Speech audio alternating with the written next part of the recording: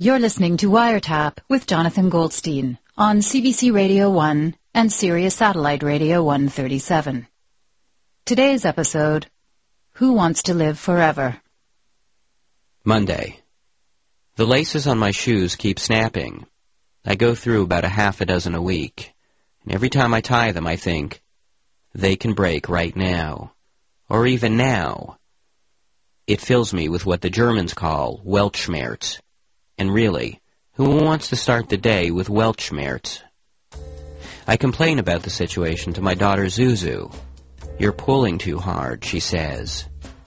Why can't you ever be on my side, I ask. If it's between me and a pair of shoelaces, you'll still choose the shoelaces. Truth is, maybe I am pulling too hard. Maybe I've somehow been endowed with supernatural strength. Maybe the moth I shoot out of my sports jacket last month was radioactive. Perhaps the ripping of my shoelaces is the first manifestation of my superpower, a superpower for wearing away at fabric. Later I share this thought with Tucker. Your only superpower is for wearing away at people's patience, he says. As I am leaving his house and putting on my shoes, again my shoelace rips. You see? I say, feeling all vindicated. Tucker disappears into his house and returns with a bag. What is that? I ask. My shoelace bag, Tucker says. Tucker is a man who doesn't have an ice tray, a doorbell, or even a functioning smoke detector, but a shoelace bag he has. He pulls out a pair of thick laces the length of skipping ropes. These won't break, he says. They're for hockey skates. I lace them through my shoes and still have enough left over to crisscross up my calf like a Roman sandal. As I walk home, I try to convince myself that I am a gladiator, and for the first time in a while, I actually feel less anxious about my footwear. I.B. Singer writes of a Hasid who is so religious he wears 2 yarmulkes, one on the front of his head and one on the back, just in case. Whereas the Hasid is anxiously devoted to his religion, I am religiously devoted to my anxiety. All the same, I'm sure we both appear ludicrous in the eyes of God.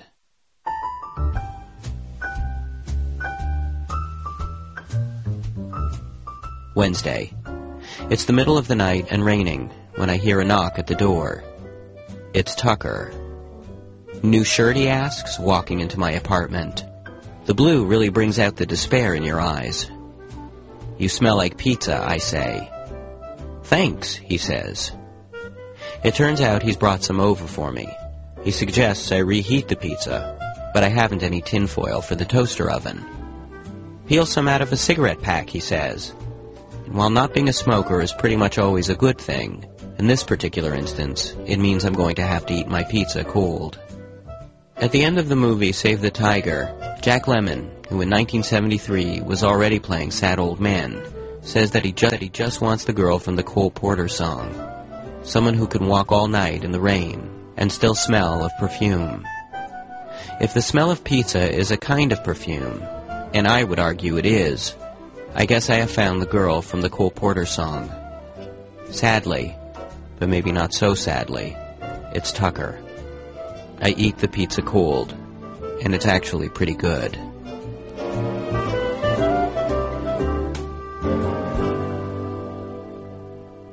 Thursday. Tucker and I are supposed to go out for steak tonight. We frequent this place where the average customer age is 85. Going there makes us feel virile. But an hour before we're set to go, Tucker calls me up. I just don't feel steaky, he says. Unfortunately, there's no Viagra for steak, and so I put the phone down and decide to make myself a sandwich. Saturday. Tucker and I go for hot dogs at our favorite place. It is our favorite place because of the little touches, the sodas that come in old-fashioned glass bottles, the salt shakers made from baby food jars, and the way George, the owner, shouts out instructions to the counterman while seated on the toilet, which is actually about 5 inches from the last counter stool. When we walk in, it feels like the very smell of the place is clogging my arteries with joy. We eat at the counter in a silent hot dog trance, and when we're done, George adds up our bill on the countertop with a greasy little pencil that he then erases with the tip of his greasy apron.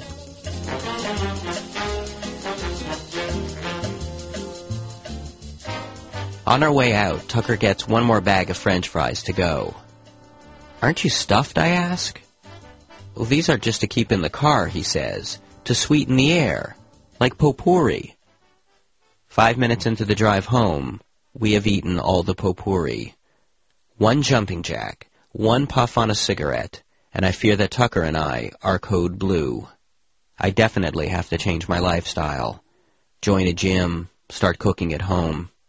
Stop seeing Tucker. Hello? Hey, man, I'll be there in 15 minutes, all right? Are you ready? Wait, hang on a second. I'm not ready. I don't think this is a good idea. I'm in the car. I thought we were going for lunch. I would go for something to eat, but I can't eat the way that we're eating. I can't eat pizza. I can't eat hot dogs. Why not? Well, I was lying on the couch the other day, and I left behind a grease stain. That's right. I mean, I feel like I'm going to die. You need more ground beef in your diet. That's your problem. No. I hear it in your voice. You need more ground beef. How can you hear it in my voice? I can hear it in your voice. There's like this wimpy uncertainness in your tone. That you think is going to be remedied by going the way of the beef, yes. Are you moving for hot dogs? We can have hot dogs. You think hot dogs is a concession to health? Souvlaki then. Pork. That's no better. You have to have meat with every meal. You need your vitamins. Look, I'm at a point where, I hate to look at myself in the mirror. Like, if I could shower wearing clothes, I would.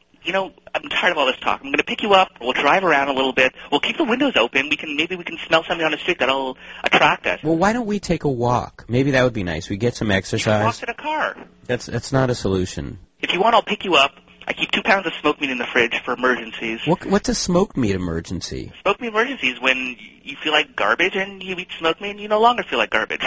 I mean, I feel like I need to change my lifestyle, and it wouldn't hurt you to change it. You're telling me you're quitting all this food that we've been eating for years? I mean, I'd like to try and cut down. I mean, your mother didn't raise a quitter, my friend. You have to force yourself, Why would I have to force myself to do something so awful? A few heart palpitations and you're ready to throw in the towel? That's loser talk. You are a terrible influence. I'm a wonderful influence. Listen to you. Listen to me, yes. It's like your words clog my arteries. All right, so what would you like? I'll pick you up and we'll go wherever you like. What would you like? Maybe something vegetarian. A place where you can get a nice bowl of brown rice and maybe some vegetables. You do know that fruits and vegetables being considered healthy has got to be like the biggest conspiracy on earth, right? A conspiracy of... I mean, fruits and vegetables, they come from the ground. Yeah. The ground is covered with garbage and tire tracks and worms. Is that the kind of food you want? Worm booty? At the rate I'm going to be food for worms pretty soon. Bacteria and germs, where do you think they come from? Fruits and vegetables. You ever look at an orange? What do you think it has like that turtle-like skin on it for? It's nature's way of protecting us. Mm. So you don't realize it, but by shortening your life, I'm actually saving it. Oh, so you admit that you're shortening my life? Well, who wants to live forever? I mean, listen to the way you're talking now. You sound so new agey all of a sudden. I mean, I expected some other people, but never from you. New age, just because I want to eat better? I thought we had this brotherhood of the beef, and brotherhood of the... Now you're turning. It's like a suicide pact. It's not a suicide. What are you going to do? I'm just saying, people like ourselves, men of a certain age, have to start, watching what they eat. That's all. Okay, enough with all the fast food. I know maybe we've been overdoing it a little bit. Maybe, yeah. Come over. I'll make something for you. I mean, you're gonna make something. Yeah, if you want. You got ingredients in the fridge. Maybe you can make us a salad. You got any lettuce? Okay, you know what? I'll go to the market before I pick you up. I'll pick up all kinds of, God help me, apples and fruits and kiwis and that sounds bananas nice. And grapes. Oh. Hey, there you go. I'll make you a fruit salad. Now you're talking. Oh God, I'll even wash them for you if you like. But you know what? Would be a classy touch if with all the fruit salad, I'll put it all in a big bowl, and I can make some corn dogs, and we can use those corn dogs as like chopsticks to eat the fruit. Pogos. It'd be cool because we could just eat the cutlery afterwards. That's disgusting. Why is it? It's like a healthy compromise. Like they're shaped like comfortable chopsticks. Deep fried hot dogs on sticks. That is not a compromise. How satisfying would that be? You finish your fruit salad and then you can eat your corn dog cutlery. That would defeat the whole purpose of having a fruit salad. Nothing defeats the purpose of anything. No, that's horrible. That's awful. It ain't horrible. Delicious. Sunday. I'm lying in bed watching Taxi Driver on my laptop. The laptop is rested on my chest in what I like to call the deathbed style. By watching the movie in this way, I have come to see how it is not about the size of the screen in one's home entertainment unit, but about how close you can bring the screen to your face. Pressed against your nose, 14 inches is just like an IMAX, but the problem inherent to this method is that it is only good for one. Also, it is stupid looking. Really stupid looking. On top of that, watching in this manner, I cannot see Zuzu in the doorway shaking her head at me. She finally makes her presence known by attempting to shut the laptop over my face. Tuesday. Zuzu and her lab partners are doing their presentation on the history of chocolate at the school science fair. The judges are the grade 11 students, and so in a bid to woo them, they have decided to bake 150 marble-sized truffles. They have been sitting in our fridge all week, a post-it note attached to them that reads, "Johnny, do not eat." When Zuzu comes home, she tells me her presentation was a great success. All the chocolate was eaten in just under 10 minutes. I ask her what the other presentations were about. Layla's group put a popcorn kernel in a hot dog, she says, and then they put the whole thing in a microwave to see if the kernel would pop. And did it, I ask? No, she says. Well, what was the scientific value of that experiment, I ask? And Zuzu shrugs. It seems to me like the kind of experiment that could only be funded by the baseball stadium vendors union to curb casualties caused by exploding hot dogs.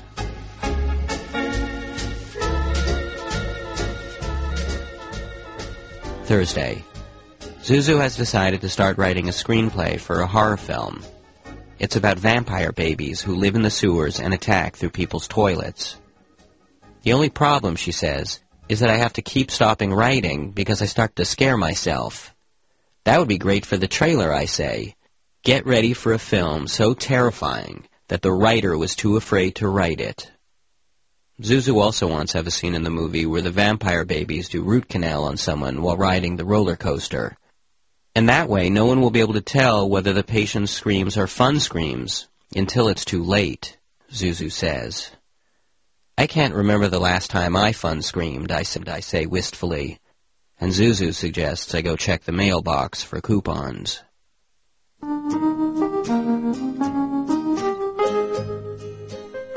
Friday.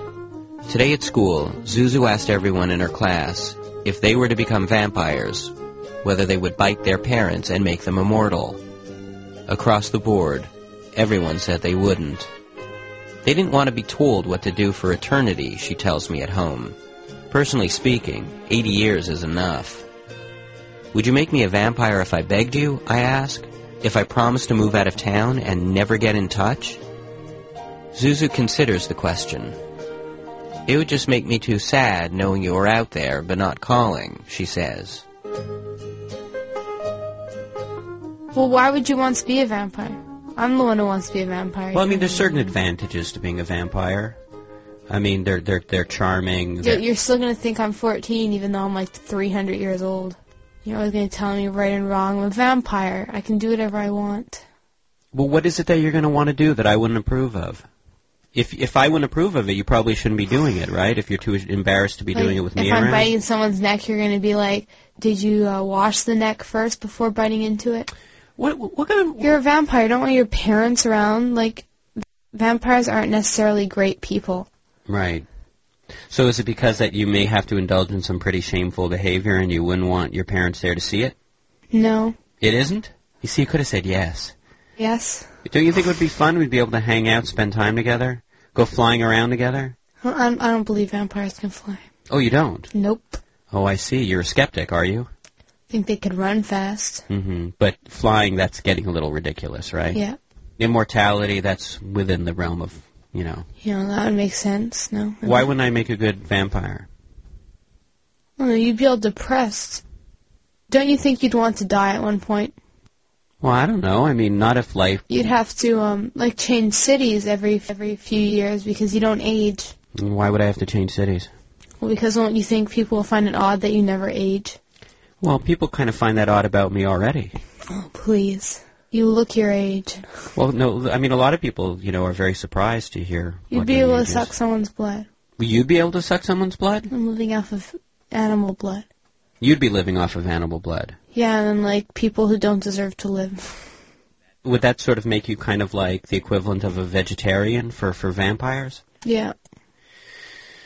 Well, so I don't understand why else wouldn't I be a good vampire?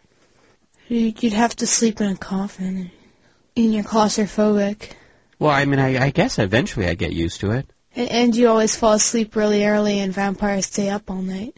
Well, I mean, maybe, I could start drinking more coffee in the evenings. Well, vampires don't drink coffee.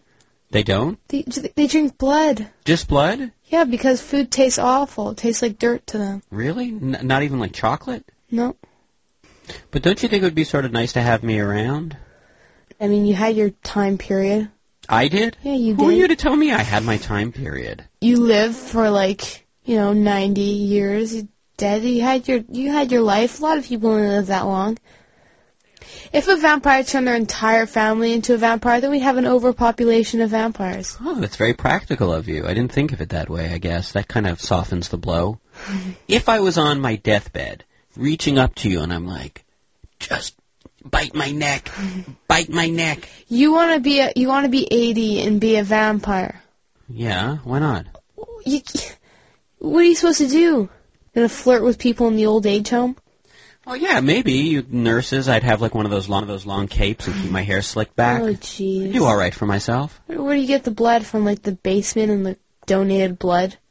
Yeah, well, if it gets boring, I just pull out a wooden stake and plunge it through my own heart. Well, that doesn't work. Well, that's the vampire legends that I grew up with. You know, the Bela Lugosi films? You ever seen those? Yeah, I know. And then also Silver Bullet. I don't know, Silver Bullet's for it could be that, but that's more for a werewolf. Okay, fine. If you don't think I would make such a great vampire, all right, I accept that. But what about a werewolf? Running around, and on his own, and... Well, they're awfully hairy. Yeah. Got big eyebrows. Yeah. Back's hairy. Oh. Earlobes are kind of hairy. All right, very nice. Even your hands are hairy. Your feet are hairy. It's like hobbit feet. That's a nice thing to say. Got hairy legs. Well, the Goldsteins are swarthy men. Hey, have you ever noticed that the hair on your legs are starting to turn gray? No, I haven't noticed. That's not true. Yeah, it's true. It's not true. You do the gray-haired leg wearers. I'm a vampire, babe, sucking blood from the earth. I'm a vampire, babe, sell you 20 barrels worth. Hello, this is Justin. Justin Lowe? Yes, this is Justin Lowe. Justin, you're the executive director of the Immortality Institute. Yeah, that is correct. Which is a non-profit organization for the advocacy and research of unlimited lifespans? Yeah, unlimited lifespan. Meaning that you're working towards a point where people will be able to live forever? Well, that's a difficult terminology there. Living forever is the same thing as counting to infinity, right? You can't really ever know that you're ever going to be there. But yeah, that is the mission of the Immortality Institute, is to conquer the blight of involuntary death, to reverse aging, and allow people to choose the length of their lifespan, if they wanted to live 200 years or who knows how long. Wow. And you see this as something that will be feasible in the foreseeable future? I do. Advancements are quite dramatic as far as stem cell therapies and genetic manipulation. It's just culturally ingrained into people that you're born, you live, you die, and there's nothing you can do about it. But even in the last 100 years, the average lifespan around the world has increased by 40 years. So we will continue to see improvements, not only to help people live longer, but also to even, live at a younger age. They might be 100, but they feel like they're 30. Like it would get to a point where we end up, a society of people living with our moms and dads until we're like in our early hundreds, still trying to figure out what we want to do with our lives. Yeah, if it would come to pass where we could rejuvenate people, I mean, obviously they are going to be radical changes in social structure and the way we look at the world. I mean, there's no way around it. And how long would you personally like to live? Oh, I just would rather live without any defined limit. Just give me a ballpark figure. What are you thinking, like 400, 500? Oh, much farther than that. 1,000? As far as I can go. I can't foresee a date in the future where I would say, okay, I've had enough, life's been great, I've had some kids, I've traveled to the moon and Mars and beyond. Oh, now it's time to go. No. But I mean, there are people who feel that way at the end of a long, productive life, you know, where they feel like they've done what they want to do and they feel at peace with their own death. The way I look at it, yeah, perhaps they say, you know, if I die sometime in the near future, well, that'd be fine. But it's always sometime in the near future. Every day when they get up, when they wake up in the morning, they don't wish that, oh, I wish I would have died last night in my sleep. I don't know too many people like that they get up every day and they're like, oh, damn it, I'm alive. You know, I've had some bad weeks and months where life hasn't been all that great, but there's never been a point where I thought, well, you know, oh, life, it's just, I can't wait till I'm 80 and I can just pass away. And how old are you now? I'm 37. Uh-huh. But I see a universe of possibility. Right now, I mean, there's always something, there's so many people to know and so many places to explore. I can't even imagine getting bored and saying, you know, at 500 years from now that all of a sudden I'm going to be like, well, you know, that's it. I'm pull the plug. No, I just can't see it. Saturday. While walking in the park, I try to imagine what it would be like to live for thousands of years. I wonder if after 1,000 years, the little things I love would somehow lose their basic sweetness, just knowing that there were so many more centuries of them to come. Taking hot baths while reading, drinking strong coffee in the morning, writing in my journal, eating matzo ball soup, watching Marx Brothers movies, spending lazy Sunday mornings at home. Sunday. Today, after eating breakfast and doing the dishes, I walk into the living room and find Zuzu watching YouTube. She tells me to come and watch. She's just discovered the comedian Mitch Hedberg. Although she has only just discovered him, she's already declared him her favorite comedian of all time, because of jokes like this one. I was going to stay overnight at my friend's house. He said, you're going to have to sleep on the floor. Damn gravity. Got me again. You don't know how bad I want to sleep on the wall. Mitch Hedberg had such bad stage fright that he often performed with his eyes closed. He wears sunglasses and keeps his hair long in front of his face, like he's trying to keep a wall between himself and the audience. He looks so vulnerable, like he needs some kind of wall to protect him. Zuzu is watching an interview with him on YouTube where he is describing a time when he bombed on stage. I thought being a bomb was good, Zuzu says. That's being da bomb, I explain. Zuzu looks Hedberg up on Wikipedia and is sad to discover that he died 3 years ago of a drug overdose. In the course of a couple hours, Zuzu has found and lost her favorite comedian. I scooch closer to her, and together we watch some of his stand-up on YouTube. I used to do drugs, he says. I still do drugs, but I used to, too. Hedberg's use of the present tense, the way he draws attention to it, is sad and ironic. We watch him perform, drifting in and out of forgetting that he is no longer with us. And together, we laugh.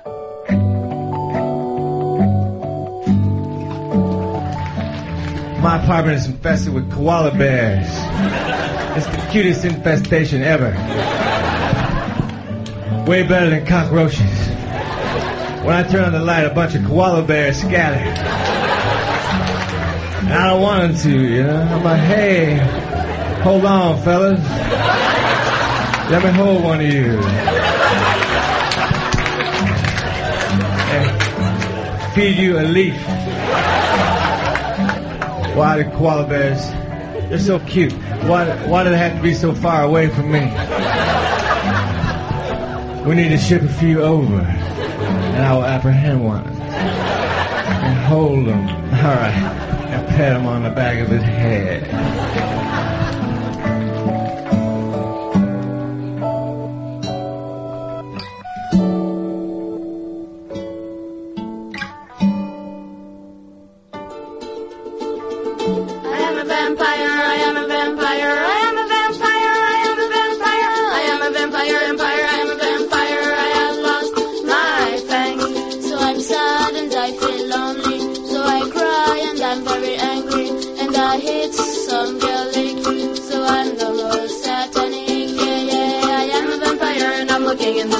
but the pretty girls don't look at me. Don't look at me. I don't have my fangs, 'cause I have lost my fangs. On WireTap today, you heard John Tucker, Arizona O'Neill, and Justin Lowe of the Immortality Institute. For more information on unlimited lifespans, visit imminst.org. You also heard the comedy of Mitch Hedberg. For more Mitch Hedberg, visit mitchhedberg.net. WireTap is produced by Jonathan Goldstein, with Mira Birdwin-Tonic and Carolyn Warren. Production assistance from Crystal Duhame. Tune into WireTap Sunday at 1, 4 Pacific Time, and Wednesday evening at 11:30. You can also hear WireTap across North America on Sirius Satellite Radio 137. Reach us through our website at cbc.ca/wiretap.